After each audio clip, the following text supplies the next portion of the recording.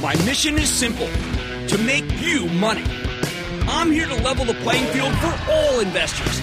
There's always a bull market somewhere, and I promise to help you find it. Mad Money starts now. Hey, I'm Cramer. Welcome to Mad Money. Welcome to Cramerica. Other people want to make friends, just trying to make you some money. My job is not just to entertain, but to educate and teach you. So call me at 1-800-743-CNBC or tweet me at Jim Cramer. Sometimes this market divides itself into categories that are just mind-blowing. Today was all about old versus new. And COVID variants that kill versus variants that are meaningless. And that is what drove the action. Dow sinking 151 points, S&P advancing 0.23%. And that's a new record. The NASDAQ gained 0.98%. Holy cow. I got to break it down for you because let's start with the old because it's the only way to explain this stuff. And I think a lot of you are confused that the Dow could be down and the rest of the market could be up. For weeks on end, the leader, oil. The oil complex has roared. The stocks haven't given up as much as they don't go up as much as the price of crude, oddly, right? But that's in part because the producers aren't drilling as much as they used to. Instead, they want to husband their cash. After a long history of reckless spending, they pledge to be more prudent, and they are. At the same time, the oil companies they're all trying to be better corporate citizens, which means less drilling and more investments in cleaning up the environment. You can only be so green if you're in the fossil fuel business. But when a group of climate insurgents won a proxy fight against ExxonMobil recently, the industry got religion on climate change. Paradoxically, that's been good for their stocks because less drilling translates into higher oil prices. But with crude down $1 today, the buyers have cashiered their generals. So everything in the oil patch just got obliterated.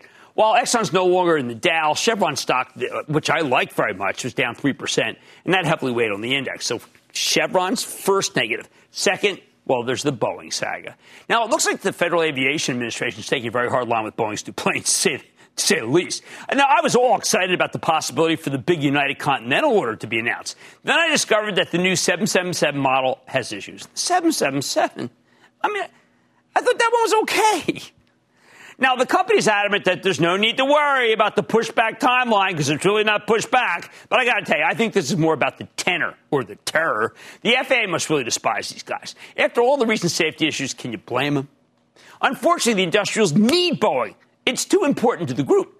Now that the aerospace kingpin has 2 strikes against it, let's see, another project in trouble and no China orders in sight, you have to ask, will strike 3 be a gigantic equity offering? Now, we trusted CFO Greg Smith when he said there wouldn't be a big secondary. Didn't need it, but he retires this week. Let me put it this way. If you like Boeing, please keep your powder dry. I think you're going to get a better chance to buy it at lower levels. And my charitable trust owns it, so I'm really not talking my book. We also have the new COVID variants to consider.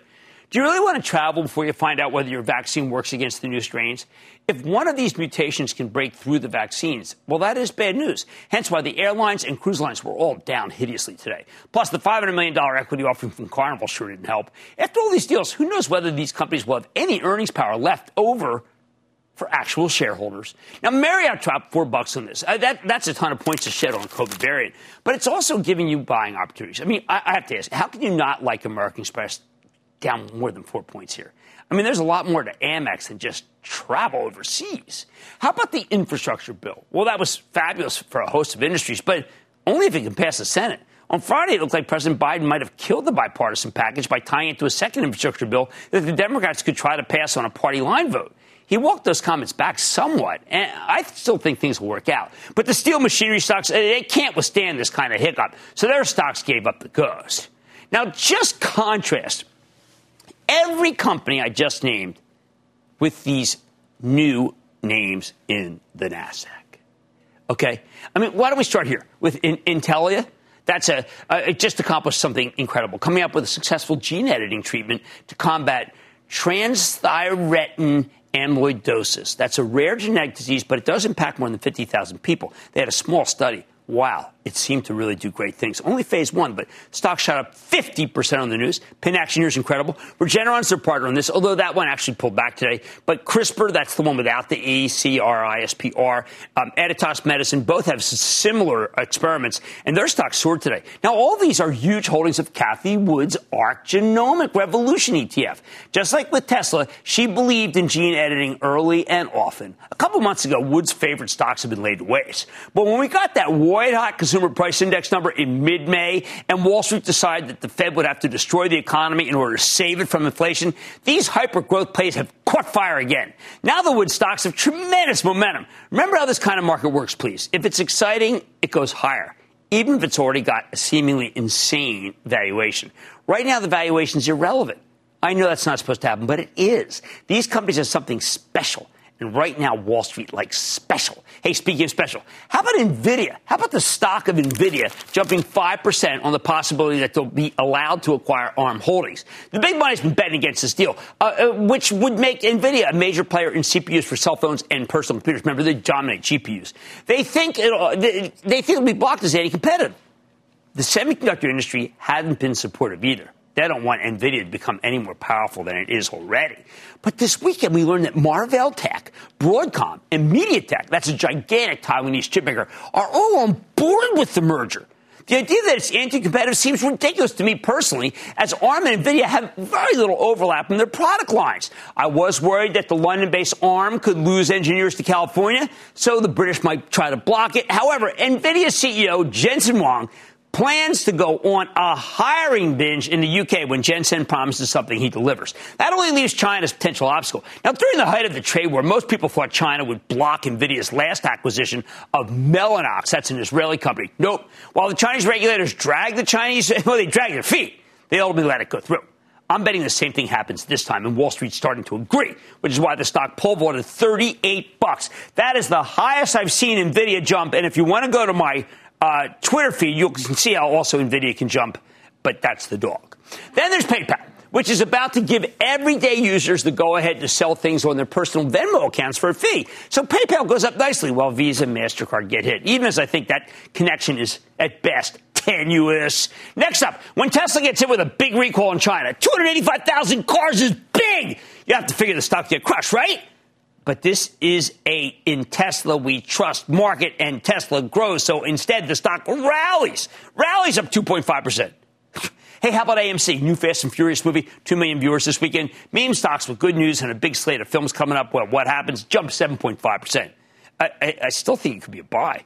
Hey, how about Facebook with a big win over overreaching Federal Trade Commission, setting that stock up 4% and propelling it into the $1 trillion club. Finally, there is Brooklyn-based Etsy, which jumped 7% today after we found out that it's buying Elo 7. That's its Brazilian counterpart for $217 million. Now, that may not sound like a big deal, but Elo 7 has 1.9 million active buyers, 56,000 active sellers, 8 million items for sale. That could be huge in this fractured market. More on Etsy later. Listen, I know it seems simplistic. How can the new companies have such a halo while the old-fashioned ones have a pig pen like aura? Can it change? A bunch of big banks announced capital return plans this very evening. It seems sweet, but maybe that's just too boring for these buyers. We're back in an environment where the bulls like excitement, and if it's soporific, it can barely budge either way. Bottom line, right now the people who control this market want companies that are, for lack of a better word, cool. Even if you think coolness per share is a stupid metric, right now the market disagrees. I want to go to Deepak in Texas. Deepak! Hey, Jimmy, booyah. How are you doing, Deepak? Good to hear from you again. What's going on? I'm good. I'm a fan, Jimmy, and I would like to thank you for the valuable opinions you share on CNBC. Really great job. Thank you so much. You're terrific. Thank you so much. What's happening? So my question is regarding Alibaba, and how does the second half of this year look like to you for Alibaba? Is it going to bounce back to its 52-week high, or will it take some more time given? Deepak, I think it goes higher. I think Alibaba's in the sweet spot. It's one of the ones that the government seems to not mind at all. And I also feel that, by the way, the Didi could be good this week when it comes public. Can we go to Carl in Mississippi? Carl! Booyah, Jimmy Chill. Yo, what's happening? I wanted to thank you and your awesome staff for taking my call, and I wanted to thank you for taking us to school every night of the week. Well, I do my best, man. I've been around now for a while, and I hope some of my knowledge helps. Let's go to work. All right. The inspiration for researching this stock is my firstborn coming into September, Grayson. This stock has a market cap of $330 billion with a nice dividend rate of 2.6. Looking to build a long-term holding. Jim, what are your thoughts on Procter & Gamble? Procter & Gamble is a solid outright buy. I think you buy, put a little bit, of course, reinvest that dividend, but put more and more money into it over time. That stock is a winner. I wish I'd been able to own individual stocks. It would have been one of them. Alex in New Jersey. Alex. Hey, Jimbo, my money man. Yo. Hey, I'm a member, and you work tirelessly, man. So I can't keep up with all the information that you give us. I keep trying to send out those bulletins for action alerts. Thank you, partner. Thank you. My question is about Citibank. I bought it a year ago. I'm up about 20%. 70%. Oh, wow. PE ratio is still relatively low. Inflation is, I think it's going up. People say it's transitional. I don't think so. Right. I see prices going up, wages going up. You know about that. That means inflation, interest is probably going up, which is good for banks, right? Yes, but Citi, we've got these big capital return plans that were announced today, and Citi decided to keep it unchanged. I would have expected better. It's inexpensive, but I don't think it's necessarily going to go up as much as I would have liked had they been expanding their buyback. But you're right, it's a cheap stock. Congratulations. Remember, don't be greedy. Bulls make money, bears make money, hogs get slaughtered, and you've got a double going. All right. Out with the old and in with these new stocks. Yep, the people in control of this market want companies that are cool. So take note. Oh, man, money tonight. One cyber company has created a vaccine for ransomware. I'll reveal the name when I sit down with the top brass. Then, the IPO market has been on fire. 214 traditional IPOs so far this year alone. But could the red-hot market continue? I'll tell you how to approach the newly minted companies. I've got some good ideas for you to make money. And Etsy is soaring after announcing an expansion into Latin America with its second acquisition this month, as I just mentioned. I've got the CEO. So stay with Cramer. Don't miss a second of Mad Money. Follow @Jim Cramer on Twitter. Have a question? Tweet Cramer. #MadTweets. Send Jim an email to madmoney@cnbc.com or give us a call at 1-800-743-CNBC. Miss something? Head to madmoney.cnbc.com.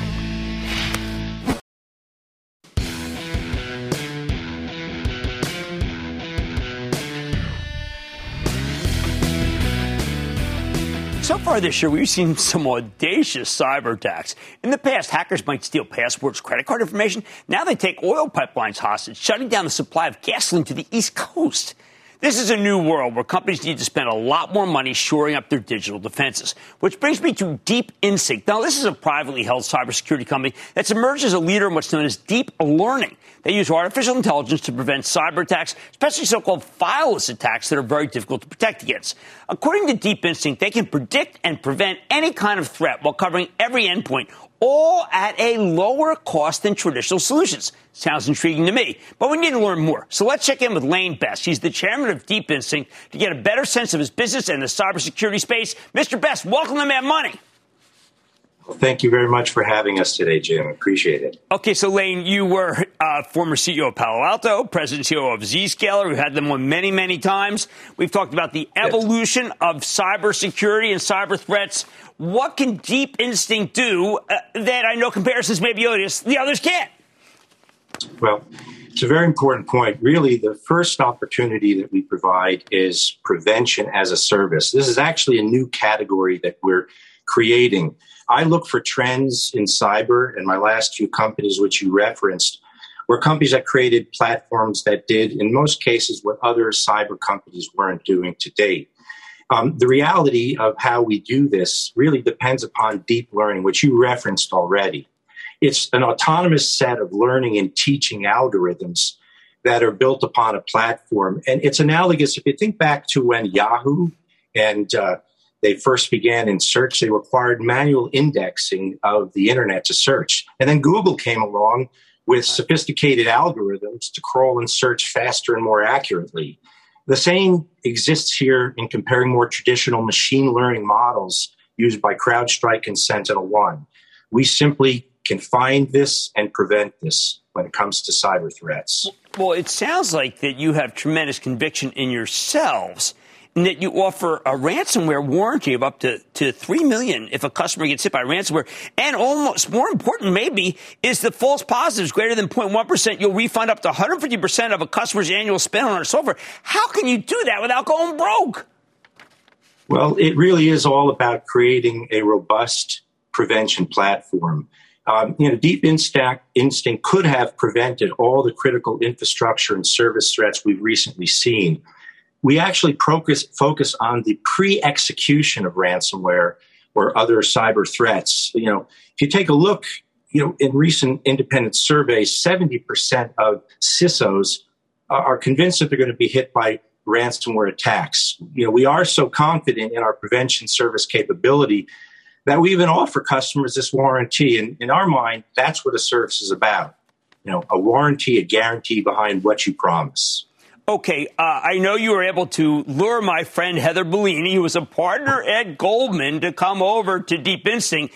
To me, that means, well, hold it, there could be a possibility of a public offering someday. You have raised a lot of money already, though, right? We have indeed. In fact, we just recently raised over $100 million, led by BlackRock. BlackRock itself had the conviction and vision of our prevention as a service platform. And this money will fuel the growth and acceleration of the company. We estimate maybe 24 to 36 months to enter public markets. But the reality is we're seeing our business accelerate so much because of all the cyber attacks, it could be sooner. Now, I know I often judge a company by their clients. You have NVIDIA. NVIDIA can have anyone. You have T-Mobile. They can have anyone. How did you acquire such incredible marquee names? Well, the NVIDIA acquisition, in terms of acquiring them as a customer, came that they recognized the deep learning capabilities that we actually developed upon their GPU platform. Oh. This was extremely interesting to them, and that led to a lot of other opportunities as well. The amount of calculations and sophistication in the deep learning technology is significant, and most other companies really can't do that. Even the ones that claim they ingest malware into their cloud, they can't do this as fast as we can. And I want to go back over what you said. A lot of people I've asked, can you make the claim that you could have stopped certain intrusions like Colonial? Most are reluctant to even go there. You seem so confident. Do you have something that actually outwits the bad guys? Well, in order to develop a deep learning platform, you actually have to know how to go on the attack.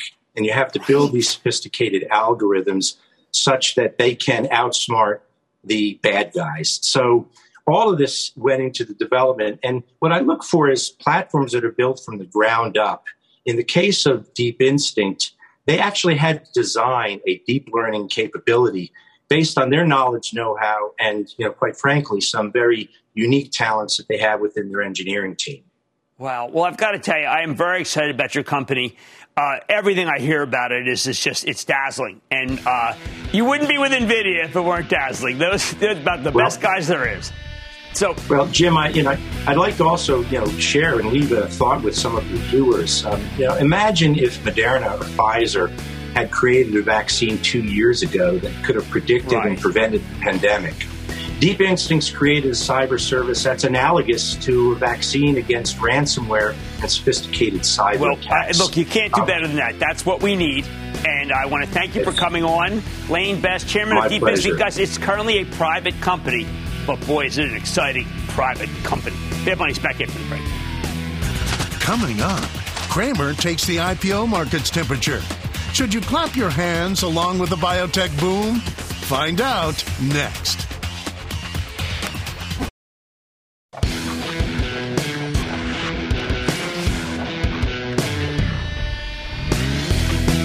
As we close out the first half of the year, we need to catch up with the smoking hot IPO market. So far in 2021, we've had 214 traditional initial public offerings, IPOs, compared to 242 deals in all of last year. Look at this. We haven't seen anything like this in ages. The IPOs just keep coming, including a bunch of high-profile ones this week. You recognize Krispy Kreme, donut chain, LegalZoom. That's that web-based purveyor of legal services. D-Market, that's basically the Amazon of Turkey. Sentinel One, cybersecurity play. And finally, DiDi. We have to focus on that one. That's the Chinese version of Uber that's coming public on Wednesday. So when you look at all the data, what can we deduce about the current state of the IPO market? Now, look, when I say we've had 214 deals this year, that doesn't include the 356 SPAC offerings or the direct listing plays like Roblox, Coinbase. And the IPO market is only growing more heated from here. Now, regular viewers should remember that's rarely a good sign for the overall market. When you get a flood of new deals, it can weigh on the broader stock market because many money managers need to sell something else to participate in these initial public offerings, unless, of course, they're getting money in. And that's what it seemed like today. Now, June has already been the hottest month of the year for IPOs. It's not even finished yet. We've had 45 deals, raising nearly $14.5 billion in proceeds. And when you throw in the stocks coming public over the next few days, well, that number could hit $20 billion. According to the IPO experts at Renaissance Capital, the second quarter has been the busiest quarter for deals since the third quarter of 2001. Now you're talking about 20 years. That's a couple quarters, by the way, after the dot-com peak. In terms of performance, when we're talking about the class of 2021, the average IPO was up nearly 20% from its offering price as of Friday's close. That sounds pretty good, right? But that's heavily skewed by a handful of extremely strong performers. If instead you look at the median, that's right, the IPO that's smack in the middle, it's up 8% from where it came public. That suggests we've reached a point where most of these deals are still winners for investors, but the gains tend to be pretty meager. There's not a lot of easy money floating around in this IPO market. More troubling, there are lots of losers in the class of 2021. Get this. At the end of last week, 90 out of 214 stocks, 90 that came public this year, were trading below their offering price. In other words, if you got in on all these deals from the get-go, you would have lost money 42% of the time. I'm calling that suboptimal. Now, given that we're about to get the biggest Chinese IPO in over a decade this week, I think it's worth checking in on the performance of this year's Chinese deals. Remember, companies in China don't need to obey the same securities laws as companies in America, so you don't get the same kind of transparency. And that's a euphemism for we don't really know what's going on. Year after year, that means Chinese IPOs tend to underperform American ones, with a tiny handful of terrific exceptions, though. Now, I'm always checking the data to see if that will change. We're always getting tons of Chinese deals. I'd love it if they started betting big. If they just started making some reliable money over there, it would be terrific for our viewers, but they don't. Unfortunately, that hasn't been the case, and so far this year, nothing's changed. In 2021, 31 Chinese IPOs have hit U.S. markets, and on average, they're doing quite poorly. While the average Chinese deal was up nearly 25% from its offering price as of last Friday, that's skewed by three stocks that have more than doubled. Better way to look at it, median. When you look at the median Chinese IPO, it's down more than 7% from the offering price. That's right, down. Yet more than half of them are down versus where they came public, 17 out of 31. By comparison, the median non-Chinese IPO is up nearly 13% for the year. Now, that is some serious underperformance. And look, it's not just the class of 2021. If you look at the 30 Chinese IPOs from last year, the numbers are pretty similar. As of Friday's, nearly half, 14 out of 30, are negative territory versus where they came public. While the average Chinese deal from last year is up 30%, that's much worse than the average non-Chinese IPO from last year, up nearly 64%. See, these are very telling figures. The median performance for 2020 is even worse.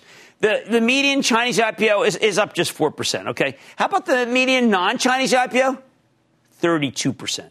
And you wonder why I think these Chinese deals shouldn't be allowed. But wait a second. When these Chinese deals go bad, they tend to go really bad. Looking at last year's China IPOs, fully 10 out of 30 are down more than 40% from where they came public. That's hideous. We've got some real financial horror stories out of China, although admittedly they pale in comparison to the human rights horror stories. You got cases of blatant fraud like a Luckin Coffee, that people braided me from that one for spotting that. And that came public in 2019. The stock tripled from its IPO price before we found out that Luckin was faking a big chunk of its sales, and the shares imploded. Within 13 months of coming public, the stock got delisted from the NASDAQ. You've got shady companies with disclosure issues like Phoenix Tree Holdings. That's a Chinese real estate company that raised over $100 million in January of last year. The stock steadily worked its way lower, and a few months ago, it got delisted from the New York Stock Exchange for failing to, quote, make timely, adequate, and accurate disclosures of information to its shareholders and the investing public, end quote. Or how about RLX Technology? Now, this is a vaping play that's been the largest Chinese IPO of 2021, the largest. So what happened here? RLX surged from $12 to $35 in its first couple days of trading. But since then, the stock has plunged to the single digits as the Communist Party has started cracking down on vaping. Boy, they were smart to get that deal done, huh? Now, the company's being sued by investors for allegedly overstating its financials and misrepresenting the risks when it came public. However, that doesn't mean you should give up on every single Chinese IPO. While a lot of them are indeed low quality, there's a big caveat. The larger ones, they tend to be much, much better than the smaller ones. Doesn't make them a sure thing. But it means they're sometimes worth buying on a case-by-case basis, which brings me to the one I want you in on. Didi, D-I-D-I. That's the Chinese version of Uber that's coming public on Wednesday. This company has a stranglehold on China. It's the ride-sharing market. They own it. They crushed their competitors and then bought them up when they got tired of losing money. That includes Uber China. Didi's also got some really huge backers. Chinese tech giants like Alibaba and Tencent, a Japanese conglomerate like SoftBank, even Apple is in Didi. Finally, based on the proposed price range, which values Didi at around $65 billion, I think the valuation seems eminently reasonable. Now, there are some antitrust concerns here, but as long as they stay on the Communist Party's good side, and I know it's probably hard to do, but as long as they do, I doubt they'll have much trouble with the regulators. So if you want to speculate on a Chinese IPO, you've got my blessing to bet on Didi. I would try to get as many shares as you can. D-I-D-I. Now, there's one more area where we've seen a ton of deals this year, biotech. We've had 49 of them. Typically, I tell you to avoid biotech IPOs because they tend to perform poorly. And that still seems to be the case. Of the 49 biotech deals in 2021, 29 of them were down from where they came public at the end of last week. That's pathetic. So I'm reluctant to recommend any of these. But the fact that biotech companies are raising lots of money, well, I got an idea. It tells me you might want to invest in their suppliers. Now here, letter A, Agilent Technologies. PerkinElmer, we had them on recently. Charles River Labs, we have them on time. And Viva Systems. Those are the winners in the bull market on biotech IPOs. The bottom line, while the IPO market is booming here, there's not much easy money still floating around. So you have to be very selective about participating in these new deals. And I do hope the Didi deal comes at a good price so you can make a lot of money. Let's go to Bob in New York. Bob. Hey, Jim. How are you? I am good. How about you? Not doing too bad myself. Jim, I just wanted to let you know I've been a follower of yours since you were at WOR Radio in New York. Remember those days? Oh, that's something. Thank you. Listen, Jim, the FDA notified AbbVie they will not meet the action dates for the new drug applications for Rinvoq. Is this a red flag for AbbVie, even though it has been approved in Europe? And if they don't get approval, would you consider it a catastrophic event for the company? We do own it for our charitable trust. We have been very disappointed that management has not been able to get this Rinvoq through. The answer is yes. I agree with you. This could be very, very bad for the company. I hope the company will come on and explain to us what the heck is going on here, because we have very big game for the charitable trust. You can follow that by actionalersplus.com, but we are concerned, very concerned about Rinvoq. All right, and thank you for following me all these years. The IPO market may be booming, but you need to be very selective about participating in these deals. Hey, we got much more mad ahead. I'm sitting down with the CEO of Etsy. What a performer that is. After today's acquisition, find out what's going on. Then, memo to CEOs. You can't aspire to be a meme stock. I'll explain why. And all your calls rapid fire in tonight's edition of the Lightning Round. So stay with Cramer.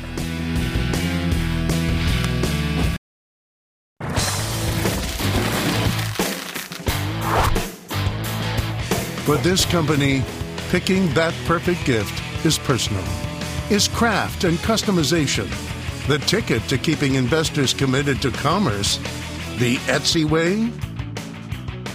A few weeks ago, the turbocharged growth stocks bottomed, and they've been roaring higher ever since. Consider the case of Etsy, the Brooklyn-based online marketplace for all sorts of unique and handmade goods. Here's a stock that was one of the biggest winners of the pandemic era, as Etsy's platform became a digital lifeline for both consumers and small business owners. However, earlier this spring, the stock got obliterated as a part of the rotation out of the COVID beneficiaries and into the boom and bust cyclicals that can put up incredible numbers in a roaring economy. Etsy stock lost nearly 40% of its value in the span of 2 months. Then that whole rotation reversed itself as Wall Street started worrying about a Fed-induced slowdown. In the past few weeks, Etsy stock has surged from the mid-160s to just under 200, including a monster 7% gain just today. Now, some of that's the more favorable environment, but the company's also made some big moves. Earlier this month, Etsy announced that it's buying Depop. That's a clothing resale platform that's beloved by Generation Z. Then this morning, we learned that they're buying Elo7, basically the Etsy of Brazil, and that's what drove today's rally. So can this thing keep roaring? Let's go straight to the source with Josh Silverman. He's the president and CEO of Etsy to get a better sense of these deals and his plans for the future. Mr. Silverman, welcome back to Mad Money. Hey, Jim, it's always great to be here. Thanks for having me. Well, let's start with the news of the day because it's quite exciting. The acquisition of Elo7 or Elo7, and what does it mean for shareholders of Etsy? Well, I think the past year has really demonstrated how valuable a business can be like Etsy. And that gives us the strength to lean in and be investing right now. And the opportunity to acquire the Etsy of Brazil. Brazil is one of the biggest economies in the world, but its e-commerce sector is still in just the very early days of penetration. So we think e-commerce is really poised for growth in Brazil. And Elo7 is one of the top 10 e-commerce sites in Brazil. It's the Etsy of Brazil. It's really well positioned, we think, to capitalize on it. So we think it's a perfect marriage. Now, it seems like they do have a huge number of people on it. And I'm told when I did my research on it that Brazil's the 5th largest e-commerce market. So you got a possibility of melding the great technology you have with, 1.9 million people who shop on Elo7. This is going to be very, I think, additive. I know you didn't say additive to the numbers. I'm talking about additive to the ethos. We think for the future, and this is all about growth potential over the medium and over the long term. We think it's a fantastic addition. You're right. There's 1.9 million buyers, 56,000 sellers, 8 million items for sale. And just like Etsy, these are custom, handmade, made to order items. I mean, this business is really modeled after Etsy. So it's a great opportunity for us to come into Brazil.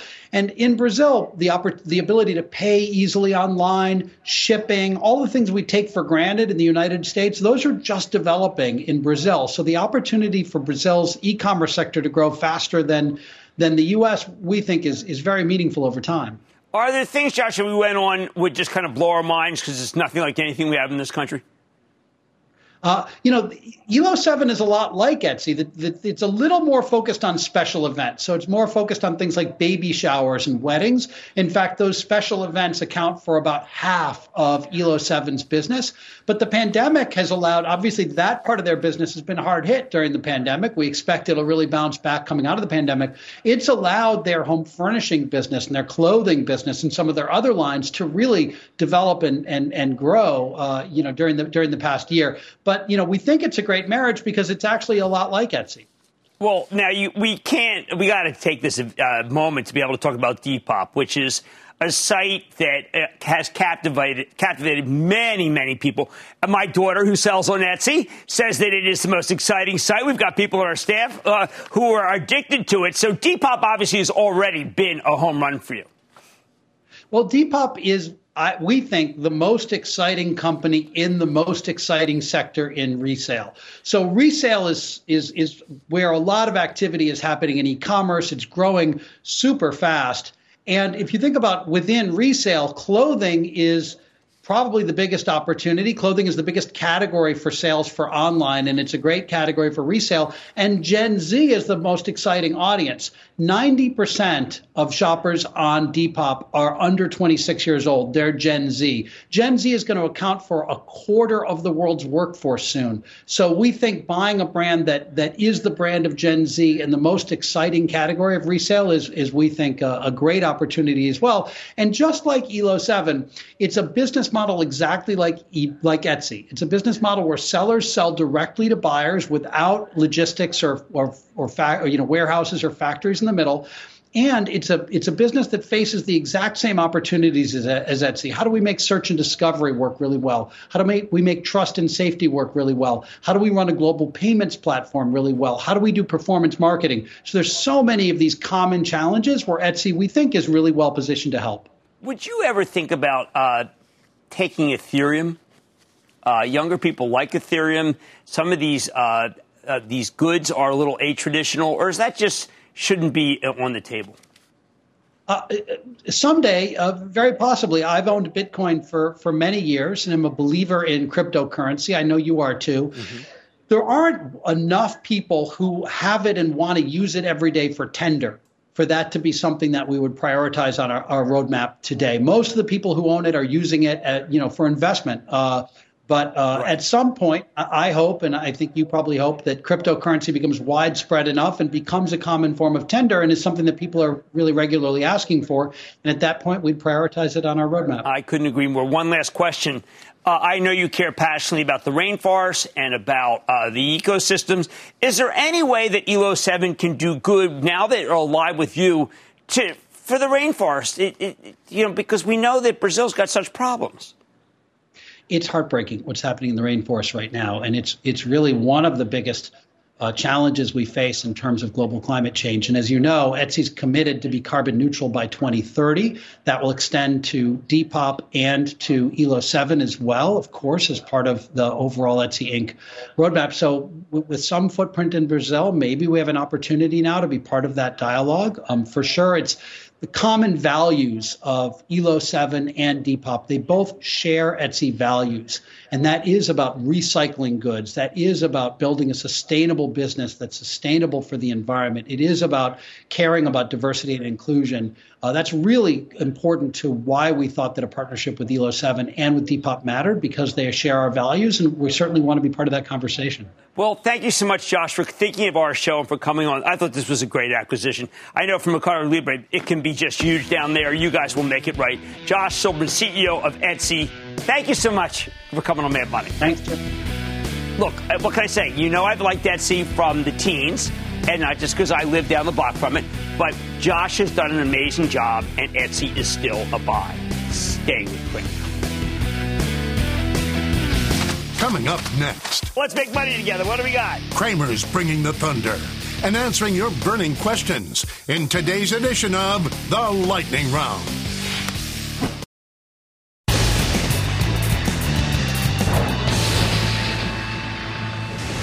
It is time! It's time for the light round!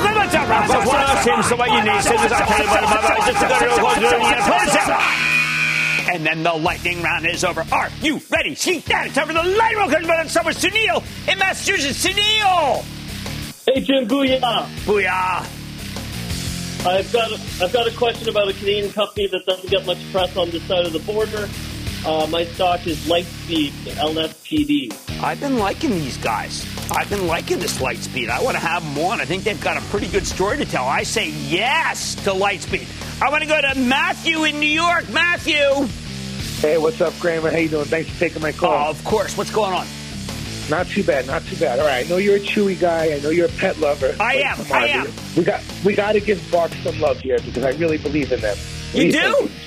I do. I really do. You really do? All right. Look, I'll tell you what. It's down 33%. I'm interested, but you know I am. I am a Chewy guy, so we'll have to then let's have him on. Let's have the original Bark on, and then I can make a judgment, okay? All right, let's go to Jake in Indiana. Jake. Hey, Jim. I'm interested in opening a position into Berry Global Group. I just wanted to know your opinion on the stock and where you see it going in the short term. Berry Global. No, give me a second here for Berry Global. Give me a second here for Berry Global. I had Berry on, this is a Pennsylvania, no, this is the Evansville one.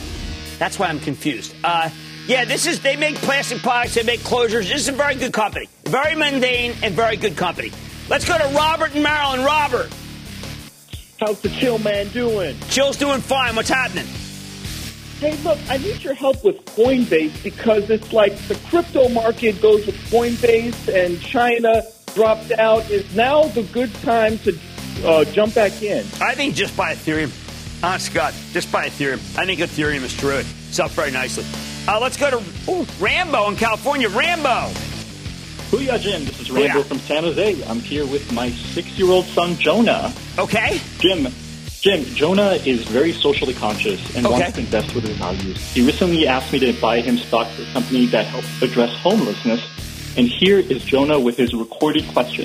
Booyah, Jim. I'm Jonah. I asked my dad to buy stocks for me in Whirlpool because they donate a lot of money to Habitat for Humanity and all homeless people. But the stock has gone down 10%. Should I buy more, hold, or sell? Whirlpool? I like Whirlpool very much. I think, I got to tell you, they got a guy, Bitzer's running it now. I think he's terrific. I'm going to be a buyer. And that, ladies and gentlemen, is the conclusion of the Lightning Round. The Lightning Round is sponsored by TD Ameritrade. Coming up, investors may want in on some meme stock pandemonium, but the market's not so easy as Reddit and forget it. Cramer sets the record straight. Next.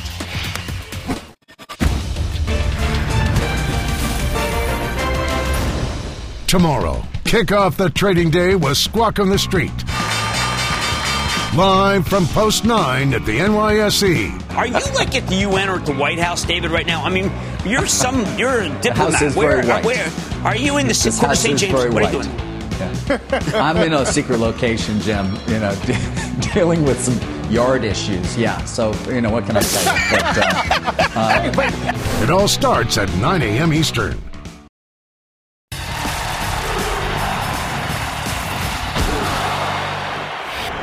The CEOs of small cap companies keep asking me the same question. How do we become a meme stock? The answer? Well, first let me say I'm probably the worst person to ask. I'm one of the few people in the media who's been dumb enough to really antagonize the Wall Street Bets mob. So they're certainly not just not listening to me.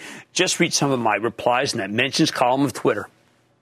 But I totally get why companies want to cynically game the memesters in order to raise money.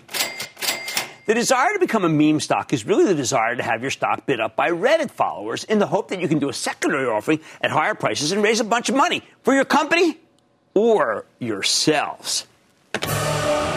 The meme chasers won another AMC. That's a company that would have gone bankrupt, right? Except Wall Street Bets engineered a short squeeze that sent the stock into the stratosphere, allowing them to raise capital, which is what they need if you're a movie theater company and you're closed. They won another GameStop, where a savior emerged, Ryan Cohen, who created a movement to smash the shorts. He wasn't even behind it, but he profited from it.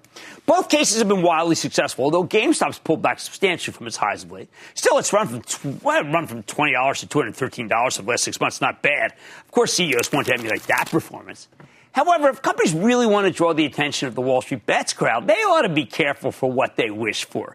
Remember, the thing that attracts these meme investors is a gigantic short position. No company I know ever aspires to have a large short position against it. You can't just go out there and hire short sellers to set up a squeeze. You have to do badly enough that lots of money managers want to bet against your stock. Sell. Nor can you hire someone to compose a devastating short report that calls your stock or you, as diabolically brilliant as that might be. There's no Hindenburg research for hire. A lot of people hate short sellers, but they tend to be honest guys who simply want to profit from rooting out questionable management teams. Tend to. However, I can say this. Right now, the shorts are on the run like never before.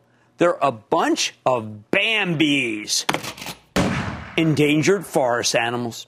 I think any stock with a short interest over 10% could be ready to rock and roll with a simple reach out via Twitter. All they need is to point out a minor positive catalyst and mention the size of the short interest that's out there. And that's what gets the Wall Street Bets people going. I bring this up because there are a lot of honest companies out there that need money. And I would love it if they could get Wall Street Bets to fundraise for them. If the memesters sense that there are shorts to be crushed, they will take a stock to infinity and beyond to make it happen.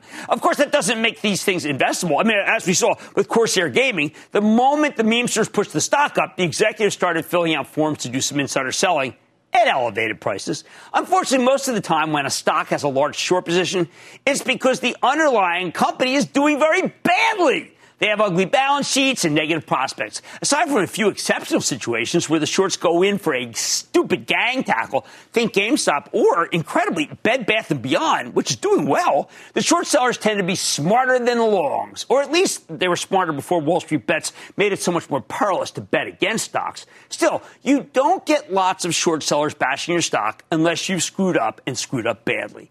Long story short, you can't aspire to be a meme stock. That means aspiring to be shorted. And the shorts just aren't that stupid to take the bait unless something is genuinely wrong with your business. However, If I were still in the business of shorting stocks, I would close any trade that started to look crowded, meaning anything that has more than a 10% short interest, because in this new world, that means you have a target on your back from Wall Street bets, and they will not hesitate to pull the trigger.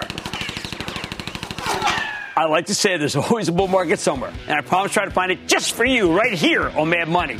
I'm Jim Cramer. See you tomorrow. The news with Shepard Smith starts now.